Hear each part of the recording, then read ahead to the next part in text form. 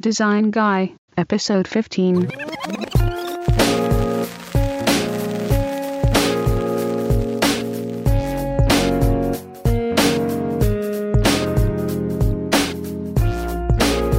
Design Guy here. Welcome to the show.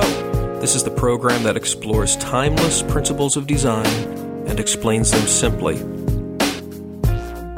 If you're just joining us, our motto here is principles first.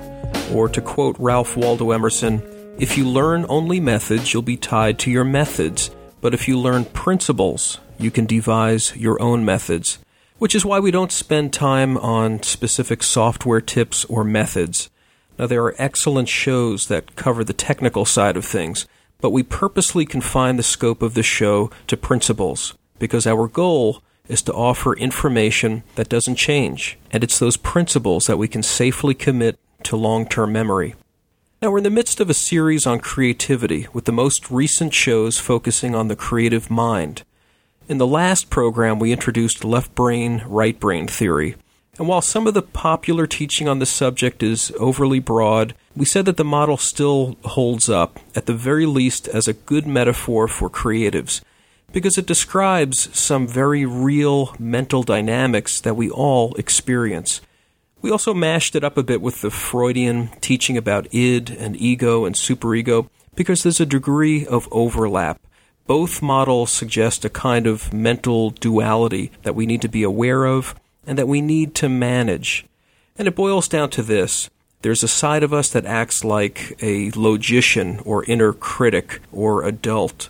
And this logical, rational side complements and sometimes conflicts with the creative inner child part of us. So they either play well together in a coordinated fashion, or they cause us to be internally conflicted, short-circuiting our creativity. This becomes practical for us when we realize that we've got a part of us that just wants to create. So we should allow it to run with reckless abandon for a little while. We should learn how to exercise that inner wild child or right side of the brain, because it can be very productive, very prolific. Of course, we may generate a lot of crazy stuff that we'll need to rein in later, but at least we're laying down a lot of raw material. We're manifesting the stuff we've fed our unconscious mind with up to now.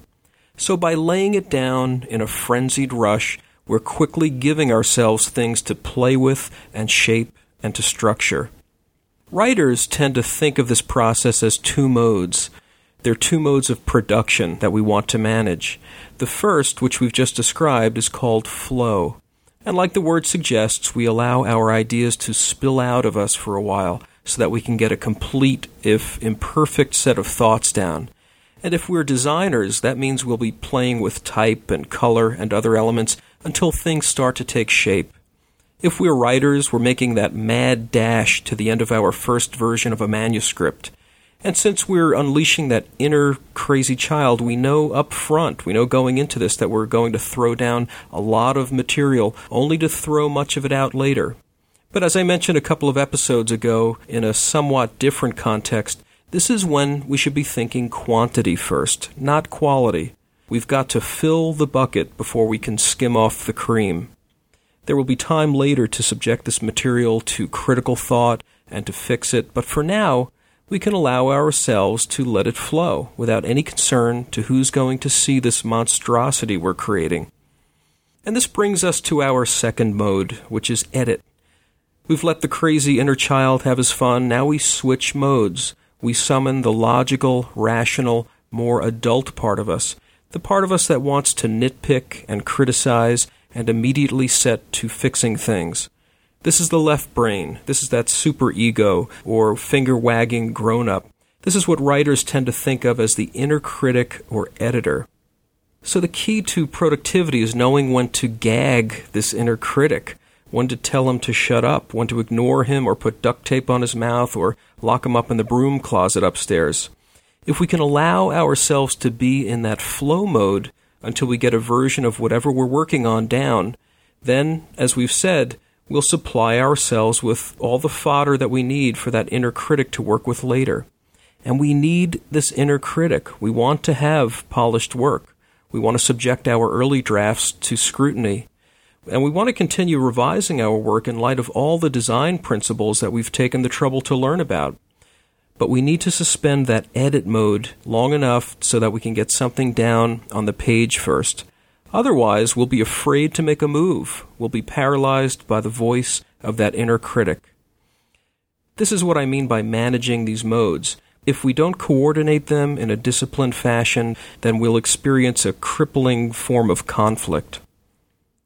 Now, the separation between these modes will tend to characterize your personal work habits or style of production. If you can discipline yourself to tear off a crazy first version before going into edit mode, you may tend to finish faster. If you revert between flow and edit very rapidly, you may tend to go slower. The writer Dean Koontz admits to being one of those writers who just has to perfect one sentence, one paragraph, one page at a time before moving on to the next. He just can't work any other way. He doesn't revisit those pages much because he's done. He's flowed and edited almost simultaneously. They're not really distinct and separate modes to someone like this. Other writers and creatives tend to be able to get that wild, unruly draft down without a lot of interruption from the inner critic, and then they fix it in later passes. In my own experience, I find that my habits change depending on the nature of the project and my mood, but I do find it helpful to be aware of this left brain, right brain model, this flow and edit concept, because when I am getting tied up in knots, I can remind myself to relax, to work a little less inhibited for a while, knowing that I can fix it later. And with this awareness of flow versus edit in mind, I hope you'll be helped also as you strategically muzzle your inner critic and let the ideas flow. Well, that'll do for today. As usual, I'll have show notes at my webpage, which is located at designguyeshow.blogspot.com. Music is by kcentricity.com. I thank you again for tuning in, and I hope to have you back next time.